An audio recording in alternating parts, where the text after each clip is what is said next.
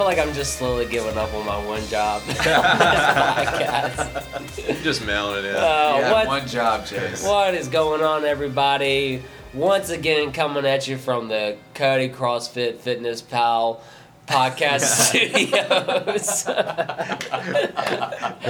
We now have a corporate sponsor. Yeah. Like, hey man, these guys must be the wee hours of the morning with the way this is going so far. I know, they're so chipper and just ready to go, full of energy. Yeah.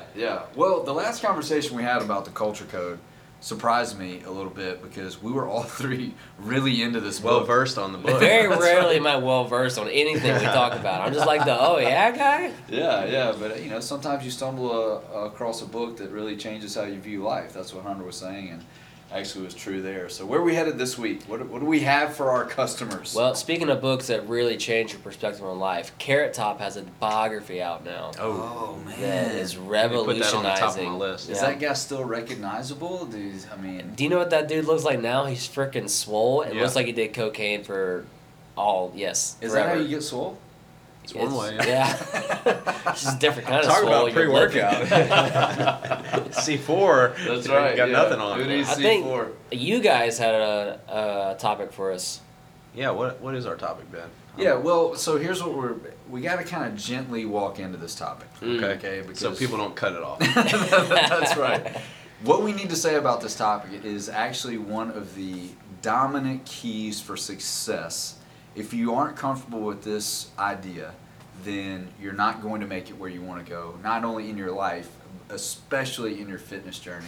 You have to be comfortable with this idea, but most of us have not been taught to be. So- Calisthenics. yeah, sit and be fit is what we're talking about. No. So here's the word. Brace yourself, everyone. Vulnerability. Wow. Oof. Vulnerability. Wow. I'm All right, cutting so- this thing off. Yeah, no. Listen, this word is like all the rage right now. Okay, It is. everybody's talking about vulnerability, what it means, what it doesn't mean, how it's good for you, how we should have more of it. I mean, look, let's be honest. The temperature of our nation right now here in the United States, we're really trying to swing the pendulum back the other direction. So we're talking a lot about things that maybe haven't been on everybody's radar. But this one word, vulnerability, and it hasn't hurt anything that Brene Brown, who had one of the most watched TED Talks ever in the history of the world, talked about this as well. She's a researcher. Everything that she talks about and writes about is based on multiple years of research. So it's very trustworthy, which is a big thing for us these days. But she's brought vulnerability kind of to the front of the national conversation. And we're intrigued by it here at Coyote because we've figured out this is a big thing for us inside of our fitness journey. So I think today what we'd like to do is talk about what vulnerability isn't, okay, and then move into what it is, which will probably be the more interesting part of the discussion, and then wrap it up with what does that mean for us when we hit the gym the next time we go. Yeah, how does it apply to fitness? So how hand in hand is this going to walk with Culture Code? Since he's the back-to-back episodes of it. It does actually tie together inadvertently, but you have to bring Lencioni in. You familiar with Lencioni? I've heard you talk about him a lot. So he's written 20-something books about business. He's one of the most well-known business gurus. He's got he goes in and helps businesses out. Consultant. Yeah. He's one of the most well-known business consultants in the world. Yeah, definitely. Man, that word eluded us there. Yeah. So he's taken his knowledge and he's put it in a lot of these books, but he's let out a few books recently talking about this principle. So let me just lay this out for you. This is how it connects. Many of us believe that you build an environment where you have vulnerability, where you've established trust already. Okay, a lot of people make that mistake. What Lencioni points out is that no. First you're vulnerable, then you create There's trust. no trust without vulnerability. Yes, he calls it vulnerability-based trust. Yeah. Okay, so that's the connection. In Culture Code, trust was a big part of that. Vulnerability was a big part of that book. We just didn't have time to focus on it much. Yeah. So having good teams, but also having good approach to your life requires vulnerability. So let's discuss, and I think this will be interesting, as three dudes sitting around a microphone. what have we been taught that vulnerability actually is? Well, I want to go back to the Brene Brown thing because she has a special on Netflix, and she talked about it, and she talked about her TED Talk and how that came about. But she talked about vulnerability, and she's like, everybody knows me as a vulnerability thing. But the reason I did that is because I was studying all these studies and successful people and all this type of stuff, and she kept coming back to the one common denominator was vulnerability. And when she found out about it, she was like, no, it can't be this. Like, it has anything but this. Like, I don't want to be vulnerable. I don't want to have to do vulnerability. And then she said after 10 years of work on the subject, she was finally able to start being vulnerable. So she is like the leader in the vulnerability charge right now, but she was the one that did not want to do it the most, and she struggled with it the most. So I think that kind of lays the groundwork of the reason we're talking about vulnerability, because it's so important to every aspect of life. Yeah, and her research leads her to that place a lot. Actually, yep. I'm reading a lot of her lately, and she lets the research take her where it goes. Even if at times it really could compromise her fame. I don't know that she would call it that, but this is going to be a very unpopular opinion, but this is what the research shows. Mm-hmm. And, so we're kind of moving into that space, too, to say, all right, I'll put up a fitness podcast. We're talking about vulnerability. What's going on here? What's wrong with these guys? Right, yeah. We're going to get there, but we have to lay the groundwork of saying there's a reason why people hesitate, even Brene Brown, to say, oh, my gosh, not this, not vulnerability. I think people think of vulnerability as weakness. People can use it against you, whatever. Yeah, it's like, I don't want to show a chink in my armor because then somebody else is going to use that against me down the road. And I think we're probably taught that at a very young age. You're in school, you're picked on for your biggest weakness, and people prey on those weaknesses, and they look for it because everybody else is insecure and vulnerable. And so we learn early on to let me protect myself and put my armor on so that I can't, nobody can hurt me. But what happens is we end up isolating ourselves, and we can never develop a deep connection with anybody. We can never reach our full potential because we're so closed off to not only developing a deep relationship with somebody, but also from learning about ourselves and learning on what we need to work on ourselves to progress. Yeah, she says, I can't remember what book it's in, but I've read so many. I've read so many books lately.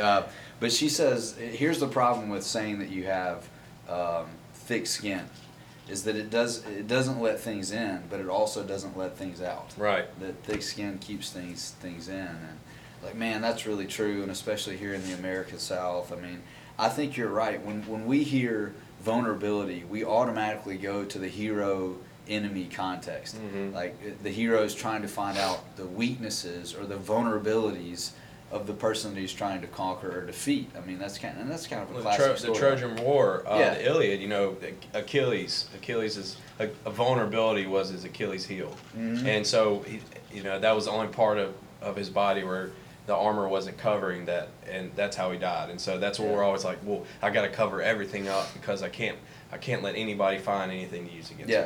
So to actually move into a space where we're talking about being vulnerable, the first pushback is that it feels weak, mm-hmm. right? I think the second pushback that most people feel is that it automatically means that suddenly you're going to be crying somewhere, with a big mm-hmm. crowd of people, and you're just going to be being vulnerable means that you have to be overly emotional. Yeah, and that's not the case at all, but it's also okay to cry. It's okay for guys to cry, men to cry. It's okay for anybody. It's healthy for you to cry. Right. But clean those tear ducts. Yeah. Yeah. But I think that, I mean, people will look at it and think, it's just, I don't want to go to this group and be where people are going to talk about vulnerability, and it's just a bunch of hoo-booing and blaming other people for your problems and all that type of stuff. Hoo-booing. But mom and dad didn't love me. That type of stuff. Hoo-booing is a little different than boo-hooing. Hoo-booing happens before you boo. It's when the drool happens. Yeah. But that's definitely the misconception. Like, oh my gosh, vulnerable. We're going to be talking about feelings and what happened. What's a feeling? What happened? I don't like those. I feel hungry. Yeah. I feel angry about this vulnerability. But I mean, it's honest pushback. I mean, and a lot of it's because there have been these subcultures that have been created Like, oh, we're just going to share our feelings. We're going to talk about how everything makes us feel. And we associate that with vulnerability because it's so other than. So I think those are probably the top two, pushbacks against vulnerability. I think so. So, and especially for guys, like it's so masculine. It's so I don't need any help. I got it all figured out, and that's what's been modeled for us. Like on movies, like look at John Wayne or James Bond or anybody like that. They're all off saving the world on their own. They don't need anybody's help. Yeah. And they just laugh at everybody else who's helping them or trying to help them, and they don't have any. They don't. They constantly have their guard up. They don't let anybody in. They keep everybody at arm's length. Yeah. And so we think that's the way you're supposed to go through life. But then what you find out is it's a very lonely place to keep everybody at arm's length. Yeah, I think the last thing I would bring up here at this point of the conversation is vulnerability is also very closely connected with the truth. And the truth that's just scary by itself, So you got three pretty significant roadblocks culturally to have to jump over to get around this idea of vulnerability. That's a really good point, and we kind of talked about this a little bit last episode. But like really taking a look at yourself and being honest with who you are, and that's scary because we all have this image of ourselves that we're playing in our head over and over again, but that's not the reality most of the times, and actually taking a step out of our bodies and looking at it from the outside in, see how other people view us or how we actually are, can be a very terrifying thing. Yeah, I think the thing that stops me as far as the truth is concerned, just to dive into this, to be vulnerable for a moment, most times it means that I have to admit that I don't know. And I don't like that. I like to know. That's just my personality. Yeah. So to have to say at some point in time, usually once a day, to be able to admit to someone around me, man, I really don't know. Yeah. I'm going to have to go figure that out. For me, I think it's not being in control, and like I just always want to think that I have control of my life, and I'm in control of my destiny, and I'm in control of my job and the business and my relationships and all that type of stuff. And it's scary to admit, like, you know what, I'm not like I'm not in control, and it's really hard to take a step back and say, you can do everything right by the book and still fail, or you can do everything wrong and succeed. It's a lot of times it's never up to you completely. You don't ever have full control of anything. Yeah, control is an illusion. So, all right, we're getting the cart before the horse just a touch. So let's define, because we're starting to practice it a little bit, which is a good sign. I think we've really embraced this. We're gonna practice right now. Right. So vulnerability, if it's not those things that are caricatures of it, what is it actually? Let's try to work a definition out here to help people who are thinking, okay, well, if this is going to help me being vulnerable, it's not those things. What is it? I think it's to know and to be known. To me, fully. Fully. May not all the way fully. Yeah. That's reserved for some specific people, but yeah. more than culture. But is there somebody in your life who knows, or a couple people in your life who know literally everything about you, or is there parts of you that you're hiding from every person that you know? And same thing, is there somebody in your life that you know everything about them, and that you can tell them literally anything and know that they are not going to judge you for it or hold it against you or bolt, run away, or store it in their quiver and pull it out 5 years later and shoot you with it, Yeah. Boy, that's real talk right there. It is. Yeah, so I think that's a great definition, knowing and being known. It kind of goes along with the definition of intimacy, which intimacy is kind of the ultimate expression of vulnerability. Yeah. So you have to move into that. Bringing back up Brene Brown, it's just hard to discuss this word without talking about her. She's really kind of cornered the market on talking about this in an intelligent way. One thing that impresses me about some things that she writes is she's talking about everybody from kids in elementary school to the most elite fighting forces in the United States all have to exercise vulnerability. What really arrested me was putting those two groups together, like going to elementary school, and I'm like, yes, I know what that, being vulnerable there, I know what that feels like. Yeah. But then you think about an elite fighting force, before they drop in wherever they are exercising vulnerability. They're like, you know what? If I'm going to make it through this, I've got to trust the person next to me. We've spent time learning who this person is. They know who I am.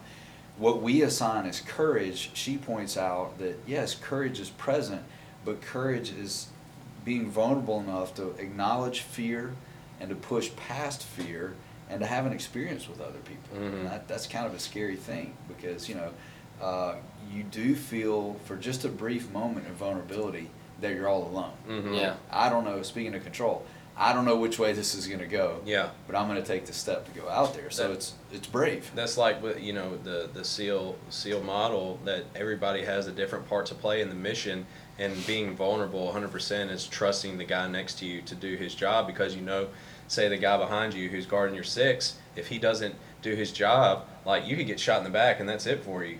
But that's just being completely and totally vulnerable. I'm going to do my job because I know if I don't do my job, somebody else is going to pay the price. But I'm also going to trust my guy behind me to do his job, because that's going to protect me. And I think that's just the ultimate embodiment of vulnerability is a mission like that. Yeah, I agree with that. We've talked about in some circles that I run in that vulnerability helps us fight the right fight. I think in my life, when I'm not being vulnerable, then I'm fighting these shadow fights to try to prop up what I think other people need to perceive about me. Mm-hmm. And all the while, I've got this stuff going on internally, and it's man stuff, it's real stuff. But I feel like, man, if I admit that, I'm admitting weakness.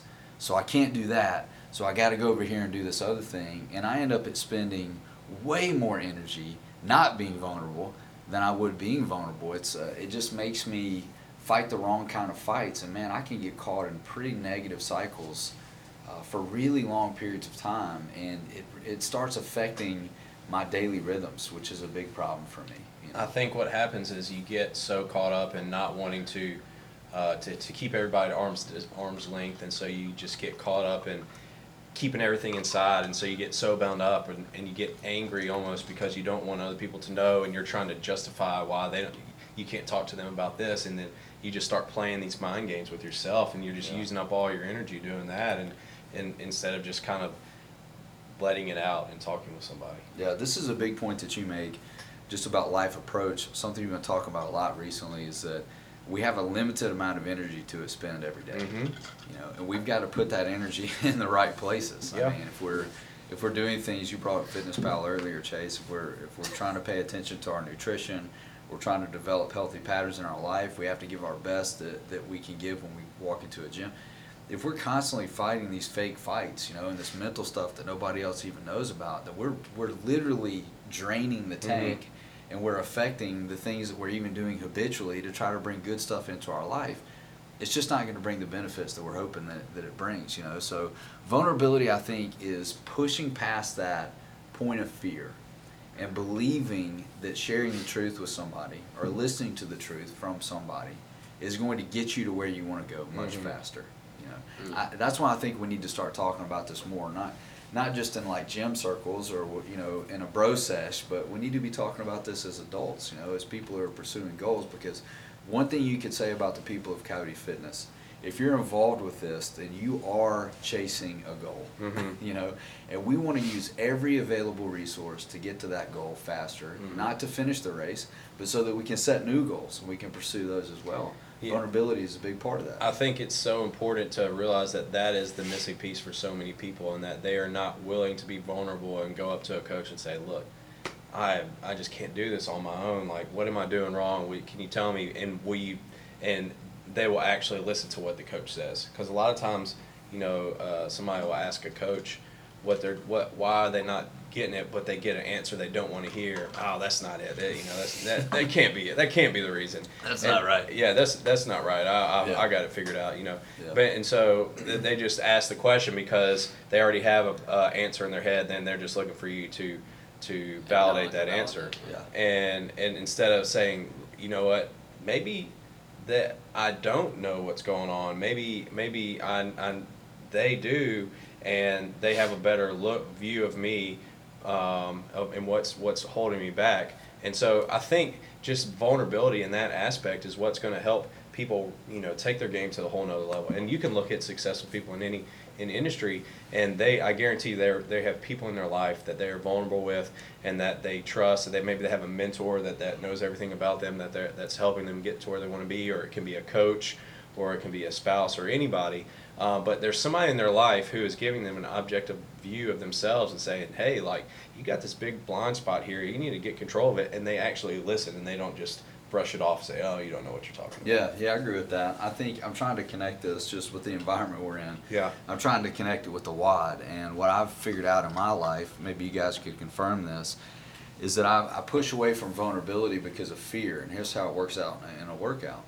There's a particular movement that just I'm afraid of. Mm-hmm. I mean, maybe I'm the only guy that happens to, but I'm like, man, this movement just makes me really nervous. Well, if I don't share that with somebody, the first way I'm going to fix that is just cut the prescribed weight in half. Mm-hmm. I mean, everybody does that, right? But if I open up to a coach and say, man, I'm having a little bit of anxiety about this particular movement, what do you think I should do? You know, then a coach is going to, who knows you, is going to be able to say, all right, I see that. I could have predicted that. And I know, based on my knowledge of you, if I should push you through that, Mm-hmm. or I should roll back a little bit. We're not going to cut the weight in half, but we're just going to change the movement slightly, and then we'll get on down the road. And that movement is usually a building block to get less afraid of the thing that's caused me fear. But most of the time, though, you're going to go to a coach, and it's going to be something that you have a mental block about, or it's just something you can't do, and say, I don't think I can do this weight. Yes, you can. Yeah. Yeah. A Yeah. good coach is going to say, yes, you can. Yes, you can. You're Yeah. doing that. And that, you know, there's stories of guys who do single unders for a year and a half, and then you finally go up to them and say, you're not doing single unders in a workout anymore. You're doing double unders in this workout, and I don't care if it takes you all day. But the coach knows it's not going to take them all day, because the coach has seen them. They can string them together. They're going to do it. They're a lot better at it. But it's that fear that they have, like, I'm going to be exposed by doing this movement. They're holding on to this crutch of holding back, and a good coach is going to be able to say, no, you're better than that. It's time for you to get out of your comfort zone and time to push. And those are some of the most rewarding moments for us as coaches, when we see that come into fruition. We see somebody do something that we knew they could do, but they didn't know that they could do. Yeah. And that's so cool, because like their eyes just light up like, wow, I can't believe it. Yeah, you know. But the key to that whole scenario is the athlete being vulnerable and opening up the conversation. And for every time there's an athlete that comes and asks the coach, what do you think I should do? There's 10 times when the athlete just drops the weight without saying anything and hopes the coach doesn't notice or whatever. Yeah, yeah. Well, it's a lot easier to do that than it And is. I'm not saying it's always good to go heavier in the weight. A lot of times it's better to drop the weight, but yeah. there are instances where it's like, man, you've been doing this 75 pounds on this movement for 2 years now. It's time for you to bump it up a little bit. You're strong enough to do it. You know? 2 years. Yeah. All right, so I'll admit something to you guys. This will be pretty funny to you all. But when I first came into Coyote, I just had this block over the 53-pound kettlebell. Mm-hmm. I'm like, man, that thing just looks gigantic. There's Yeah. no way I could swing that and then do anything afterwards. So I went to the 35-pounder, you know, over and over and over again. And finally a guy comes up to me and he says, are you going to swing that 35 pounds the rest of the time you work out here? I was like, you know what? You need to get out of my space and let me work out. You know, so I responded with a little bit of anger, but he said, you know, once you pick that up, you won't ever pick the 35-pound up again. Mm-hmm. And so he gave me that challenge, and he moved in. Sometimes this is something we can point out here. Sometimes other people have to create that environment where vulnerability is okay. Mm-hmm. Back to those belonging cues. You got to send those cues a little bit for someone else to know, all right, it's safe for me to be vulnerable here. Mm-hmm. You know? And a lot of that is you being vulnerable too. A good coach, I think, also is going to say, yeah, man, I remember I struggled taking some steps up sometimes. It's going to be difficult. You may not finish first on the whiteboard today, but you're going to defeat something that you've been fighting for 2 years. We're going to get through these double unders. Mm-hmm. You know, we're going to get through these double unders today. So we've established what vulnerability isn't. We've talked about what it is. We're getting into a little bit of how it affects your fitness, but let's talk about this big thing. It's not just about a particular WOD or a particular movement that scares you. It really is the key to making progress in fitness at all. We would say vulnerability is. Yeah, I think where the growth for the vulnerability side is working for me right now is like the biggest roadblock I have in CrossFit right now, and what pulled me away from it so much is because I just couldn't get over it, was the completely in my own head competitive nature of CrossFit, where I'm competing with everyone else that's doing this WOD when no one else gives a rip about what I'm doing. They're right all in their now. own headspace. Yeah. But that's because I had that fear because I wasn't tight with anyone that I was in this WOD with. You know, they were just other people doing the same movement as me, and by gosh, I'm gonna beat them. But like, that's not doing me any good because like, you know, if I don't beat them, I'm just gonna get dejected. And even when like I completed that entire WOD, you know, prescribed. Yeah. That's a win. Right. Big But I can't get past that competitive side of it because that's just there's not gonna be any victories that come from that. And vulnerability will solve that if you make the push to get to know the people that you're doing this journey with. It's a shame if you don't get to know the people that are doing this and pushing towards this same goal as you. One, they're gonna hold you accountable for what it is. Like if you're open about what it is that you're trying to do, people are gonna tell you, hey, you're not gonna get there with that 35-pound kettlebell. Yeah. By the way, Chris shoved a 53-pound day one in front of me, and I'm a little upset that there was another option. But it's just the vulnerability side of it. Honestly, is the ticket to a lot of the struggles that you're going to have when it comes to your fitness. It's not just snatch specific. Yeah. Yeah. Well, one thing we were talking about before we turned on the mic for the episode is a lot of vulnerability is being willing to fail publicly. Yeah. Yep. Showing that weakness. And if we're so guarded and armored that we can't show weakness, then how are we ever going to get better at what we're trying to do in here? It's so funny how we are so afraid to fail in front of other people, but when we do, it makes everybody else feel so much closer to us and care so much more about us. And then, you always talk about the person who finishes last in the workout gets the loudest cheers. Right. And you see it at competitions, like the person who's like crying on the ground, like they can't get that rep, and then they get that one rep, and the crowd just goes crazy for them. Yeah. And then everybody's like, man, who was that? That is so cool. Like that was so inspiring that person fought through that. And in our heads, we build it up to, man, if I fail this snatch in front of all these people, like I'm going to be so embarrassed. They're going to be like, I can't believe he couldn't lift this much weight. But nobody cares about that. And that's the vulnerability trick that we trick ourselves into thinking if I'm vulnerable, it's going to make everybody not like me or reject me, when in reality it's going to make everybody closer to me, and what's going to keep everybody far away from me is going to be that person who can when we can be vulnerable with them. Yeah. If that makes sense. Yeah, that's the whole thing about it. I mean, you say our vulnerability is going to cause us to be closer. Well, one of the huge things about CrossFit as a genre of fitness is you're required to fail in front of people on a regular basis. One thing that we've set up in our culture is that if you're not failing, you're not trying. Yeah. I mean, if we say we're going to get a heavy set of 3, or we're going to get a 90% or 1 rep max or something.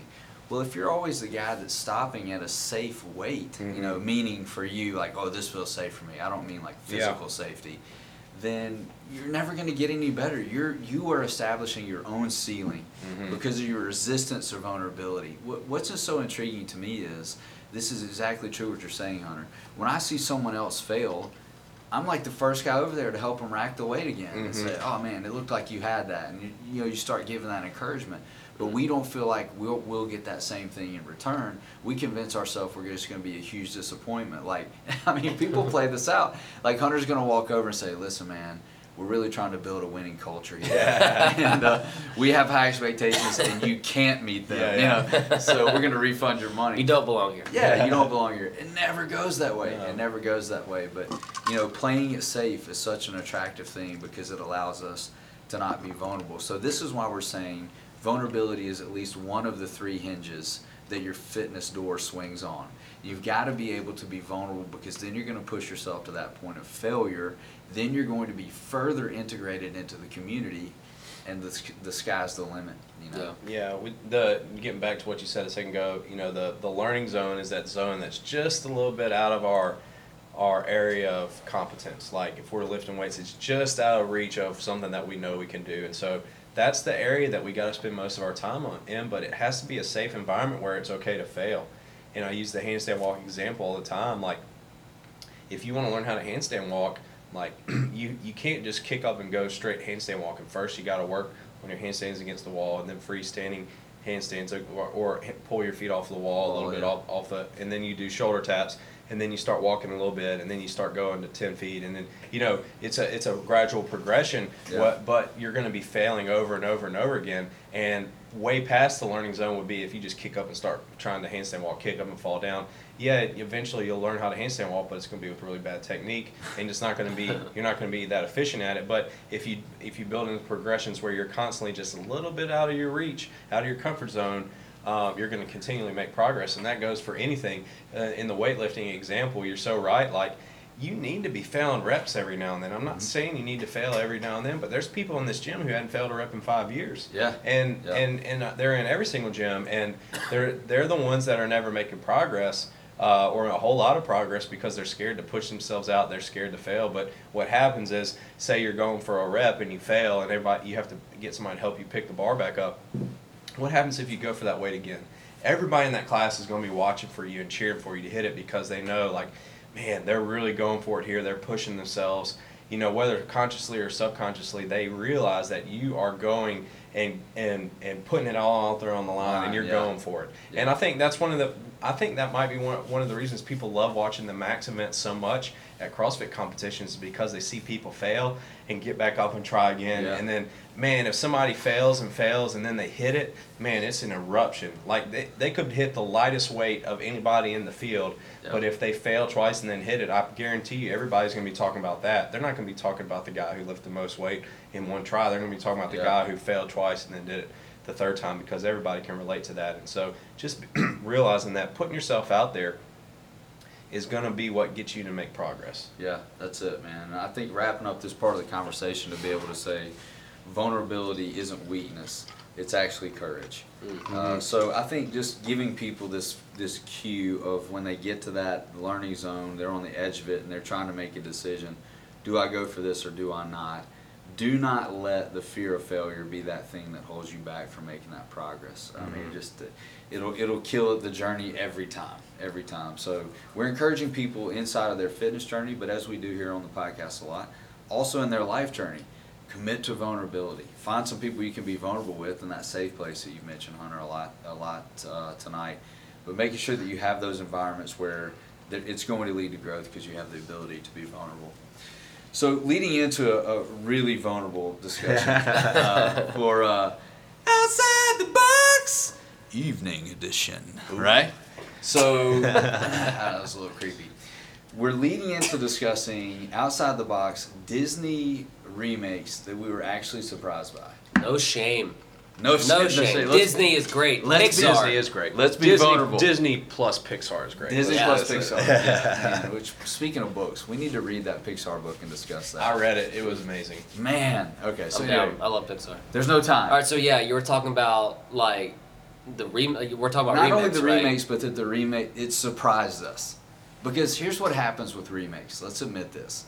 You're like, there's no way this is going to be as good as the original. Mm-hmm. Yeah. It's just, all it's going to do is make me angry, and I'm not going to see it. Because you get emotionally connected. It's kind of like the same thing as the book versus the movie. Like, this was not in the book. Exactly. It's exactly that scenario. Yeah. But I've actually had an experience this year. Remake totally surprised me. In fact, I had to stop myself from going. Is it surprise, or are we looking forward to it? Yeah, are we doing surprise or look forward to, or whichever anything? answer? We just talking Yes, about I think either one. Either Okay. one. Yeah, just the remake scene, Okay. which seems to be pretty big right now. Yeah. You know, we're big money, big money. But specific to Disney. yeah. You want to Okay. make $1 billion, do a Disney remake. Yeah, oh, That's for right, frickin' that's sure. Yeah, so I think I'm going to lead on this. 'Cause Okay. I don't know if you guys have seen this, but I went with my kids. Like, in the first place they found out about it was Spotify, which was odd. But the soundtrack was going crazy. So we went to see Aladdin. Mm-hmm. I've heard great things I about saw it. Aladdin. Man, because I'm thinking, this is the reason I want to talk about this first, because Robin Williams, I mean, He's missing. Yeah. come on. How do you do this without him? Yeah. Yeah. How do you do that? But man, did Will Smith do a good job. He killed it. Did a really good job, and I think he brought in like just enough of the Fresh Prince, mixed it with a little bit of Ali, because he's like totally jacked in this movie. Yeah. But he just does a great job. But he had to go a different direction, is what I want to He say. did, yeah. did, But okay. I will say, you're listening to him, you're watching his sense of humor, and you could tell it kind of felt like he was mentored by Robin Williams. It's like an homage. Yeah, Okay. yeah. He was kind of like, yeah, I'm gonna pay a little bit of honor to the fact of I know what this character is supposed to be like. Yeah. But I'm gonna be it in my way. Yeah. So I thought Which that he's was- earned the right to. Yeah. Like, Yeah. Will Smith can come out And there. and do his thing. he turned it down at first. He was like, "I'm not doing that. There's no way I can follow Robin Williams." Wise But guy. then, Smart. but then I think they said he could kind of play it how he wanted to, and so he did play it a lot different. Yeah, he really did. But it was a great movie. I thought it was awesome. I was surprised the ratings were not that great. So, Seriously, really? Seriously, Wow. yeah. Wow. You know, tough crowd. Tough crowd, yeah. Well, maybe it's this dynamic that we're talking about would lead to that. People weren't giving it a fair Yeah, shot. a lot of them were Yeah. saying, well, you can't compare to Robin Williams, which, you know, after I really liked the movie. I thought it was great. Okay. But Aladdin, the original Aladdin, was my favorite Disney movie of all of them. And I went Mm. back and watched, you know, the parts with Robin Williams. He's just unbelievable. We Yeah. talked about it in the last Carried the episode. movie. He is Yeah. his talent and the stuff he would say and his impersonations and all that stuff is just nobody else could do it. It's just mind blowing. He was so good and so funny, and he made that movie. The movie was good, but he made it into my favorite Disney movie. And so, you know, Will Smith was different. He was Yeah. no Robin Williams, obviously, but it was different. But the whole movie, it was great. Yeah. It really was. It was a phenomenal movie. I enjoyed it. I've been impressed by all the Disney remakes so far. They've done a really good job on all of them, I've Yeah. thought. They know what they're doing. So I'm going to say, yeah, Aladdin. I wasn't necessarily looking forward to it. Mhm. I just have, younger kids. Well, they're not actually that young, but they were looking forward to seeing it, so I Yeah. went with them. And I was like, man, about halfway through the movie, I thought, I'm really enjoying myself. Yeah, This is sometimes the best movies are the ones you go into with low expectations. Yeah, this is surprising for me. Actually, the same thing happened with the animated Spider-Man. My kids got me into Oh, see yeah? that one. Boy, what a great movie. Mm. Off subject though. All right, so for you, Disney. Me? Yeah. So mine's a looking forward to. All right. There's a little bit of nostalgia to it and a little bit of nerding out. The nostalgia side of it, The Lion King, unbelievably excited for it. Yeah. It is like, when you're thinking just purely animated, like drawing out the animations Disney, I don't know how you beat it. Obviously, Aladdin competes because Robin Williams is ace in the hole. Yeah. But, Lion King is kind of crown jewel for Disney a lot when it comes to my perspective on it. The nerd side of it. Have you guys seen these graphics for this movie? No. People no. saw I teasers. saw the preview, but I was like, People saw teasers for this movie and said, "Oh yeah, it's live action. They're doing a live action remake of The Lion King," and we all said, "Oh cool." It's freaking all animated. It's all Really? done in the computer. Oh, wait, I And- thought it was like Aladdin. It's not. I did too. No, it is all one. 100% computer CGI. It's crazy. And I'm going to lose my mind the whole movie. And it's probably going to be A+ just because of it. I'm so excited for it. Actually, I'm scared to say you're it. the guy you're eating popcorn next to someone. You're like, I'm just here for the CGI. I'm just here for the CGI. Put He's your just gonna glasses spit on. out some nerd terms. You see that? Blah blah blah blah. So they and rendered this everybody's in 40, and Look at that Chase is frame gonna rate. be talking to this 4-year-old like, you see that frame rate right there? And the kid's like, Hakuna talking Matata. Whatever. I think it will already be out by the time this episode releases. So hopefully I've already seen it, but Yeah. this is me telling future Chase. You're gonna give it a love chance. this. It's gonna be great. Just prepare yourself. Take your wife. She'll be excited as well. It's gonna be a great night. Man, how do you top that? I don't know. I don't know. I think I've enjoyed Aladdin the most of all of them so far. Lion King is the one when they announced all these. Lion King was the one I was most looking forward to. I think Yeah. all of them. Be vulnerable with you guys for a bit. When I was Thank you. growing up, my mom had the Disney soundtrack, like Best of Disney Songs soundtrack, and we'd listen to it in her car. So I know like all the words to all the Disney songs. And so we went and saw Beauty and the Beast when it came out, the new one, and I knew all the words to that one. And I was like, this is pretty good. I like ballin'. it. I know all I'll the tell lyrics. you what. I think, did we talk about Gaston before on the show? Yeah, Wait, 100%. Gaston's like my favorite character of all time. So He's like the only person on earth that said, Gaston. That Gaston, that dude dude is the what? man. I cannot recover. All I can picture in my mind is a poster hanging up at Coyote. It's got Gaston's body and Hunter's face on it. It's like goals. All right, I'm on it. I'm on that. We can make that happen by tomorrow. Yeah, so. yeah. So I really enjoyed that. Aladdin was my favorite so far. It's been awesome. Awesome movie. I'll probably watch it again when it comes out on DVD. And then, but Lion King's definitely the one I'm looking forward to the most. And I didn't know that it was all CGI. So I didn't It's either. crazy, man. man. When I saw the preview, I thought they were doing just like they did with Aladdin. I Yeah, was like, no. So "Whoa." it's photorealistic. So it's meaning they're using like stuff from the world and like kind of modeling Manipulating. really Yeah, yeah. close to the. So it's not like meant to look like animated. Like they're trying really hard to like Still, copy paste from the even world. more It's impressive. Yeah, yeah. Yeah. But I'll watch all of them. I'm excited to watch all of them. Oh, they There's no take my shame. money, man. Did you see the meme not too long ago, and it was a picture of all the movies that are playing right now, and it was like Tricks on Y'all are in the 90s again or something like that. And it was like 6 movies that all came out in the 90s, like Oh, Toy man. Story 4 and Child's Play and something else. It's like they're just Child's Play. they're remaking all the 90s Killing movies me. again. Worse than that, people are walking around dressed like it's the 90s. They are. I'm like, Yeah. what is They going There's really so are. many frosted tips going around with these white kids with long Look, hair. hey, Who are Ben, you? Ben, 5 more years in your Jinkos, you can pull them back out of the closet. Man, good thing I saved that chain on my wallet. You know what I mean? Like, before we know it, the underground's gonna open back up at the Oh, man. underground. It's so crazy how everything just goes in cycles. Yeah, man. no doubt. So The Birkenstocks are back in style. People were. I feel like we Birkenstocks. left the 80s really fast. We did like We should 2010. have. We oh, should have. what? Gosh, it's Yeah. about the best. Look, I'm hey, scared for there- 90s You know, music there's to a, go there's back. a, there speaking. There's a DeLorean that drives around Madison. There is, There- yeah. It's awesome. There's a guy that bought I see a him on Madison DeLorean and Avenue he all the time. redid it. Yeah, It looks great. it's tiny. The thing is, if that car hadn't been in the movie, it'd be the ugliest car on the I planet know. because freaking Matthew J. Fox cruised to the future Michael. with it. Michael J. Fox, gosh, yeah. Matthew Matthew Fox is from Lost. Matthew J. Fox. All right, so I just had something run through my mind. I think one of our next episodes should be life lessons from Back to the Future. Ah, Yeah, that could be a The very, first one, I don't want to talk about 3. Oh or yeah, 2. yeah, no. honestly. That's one of those. So remakes different than sequels. Yeah. Sequels, dangerous territory. Did we right? we did sequels on outside Yeah, the box, though, right? we Best did, yeah. sequels. We did. Best So sequels, very few times they will Yeah. they'll win the day. Terminator. Yeah. So I think we did have that episode. All right, so Lion King. So we're all telling our future selves we should buy a ticket to this movie Maybe we do a live podcast after we all watch The Lion Oh, King yeah, together. yeah. during the Lion King. Oh my gosh, then we get sued. It'd be great. All right, so we're to the our favorite part of this podcast thing we do with the recommends. I actually have a recommend. Wow. Since you set the nerdy trend for this episode. Yeah. I am recommending the Apple Pencil. Oh yeah. There you Yes, it's one of the, like, when I first saw it, I'm like, what a stupid, and I have this problem when Apple comes out with something But new. Ben isn't just a glorified stylus. Yeah, like stylus. Who uses a stylus anymore? Man, this turns your iPad into the smartest thing you've ever purchased. I have seen it. It's impressive. Yeah, it really is. is. Oh, like I've seen yours. The Yeah, work being you do able with to it. capture your thoughts and all that kind of stuff, especially if you're a note taker or Yeah. a heavy reader, you want to jot some stuff down, or at your job you have to prepare for meetings.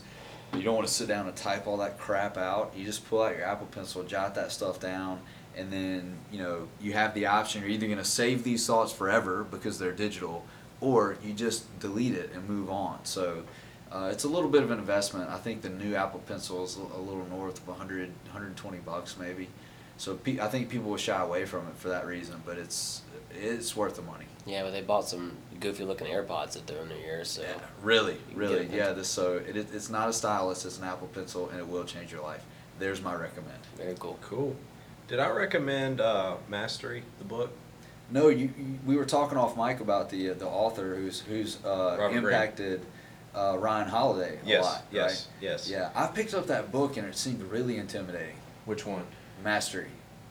Oh no, it's not. It's not super intimidating, but it. Says this guy. I've been like, I started reading. I read his 48 Laws of Power, and then I was just blown away. It's just like a whole nother level as far as research, and I just loved it for the historical facts. Like every single law, he had like a example from history, and he also had an example from history of somebody not following the law. And so he has all throughout different Oh, parts wow. of history. And so it's like a history lesson all mixed in with, and so he's basically withdrawing all these principles of power from different parts of history and putting them all together, and it's just so fascinating. But mastery is just basically the study of what makes somebody a master at something, and it's just phenomenal. He's one of my favorite authors already, and Yeah. so I'm like, he's one of the, every now and then you run into an author where you read one of their books and you just order all the rest You're of their hooked. books. Yeah, yeah. And so Ryan Holiday is one of those guys, and then Robert Greene is Ryan Holiday's mentor. And so Robert Greene and Ryan Holiday always talks about, like, Robert Greene is one of the best nonfiction writers ever, and so I've just been blown away by that. So I'm reading his War, which is 33 Laws of War, I think, and then Yeah. he came out with one this year or last year.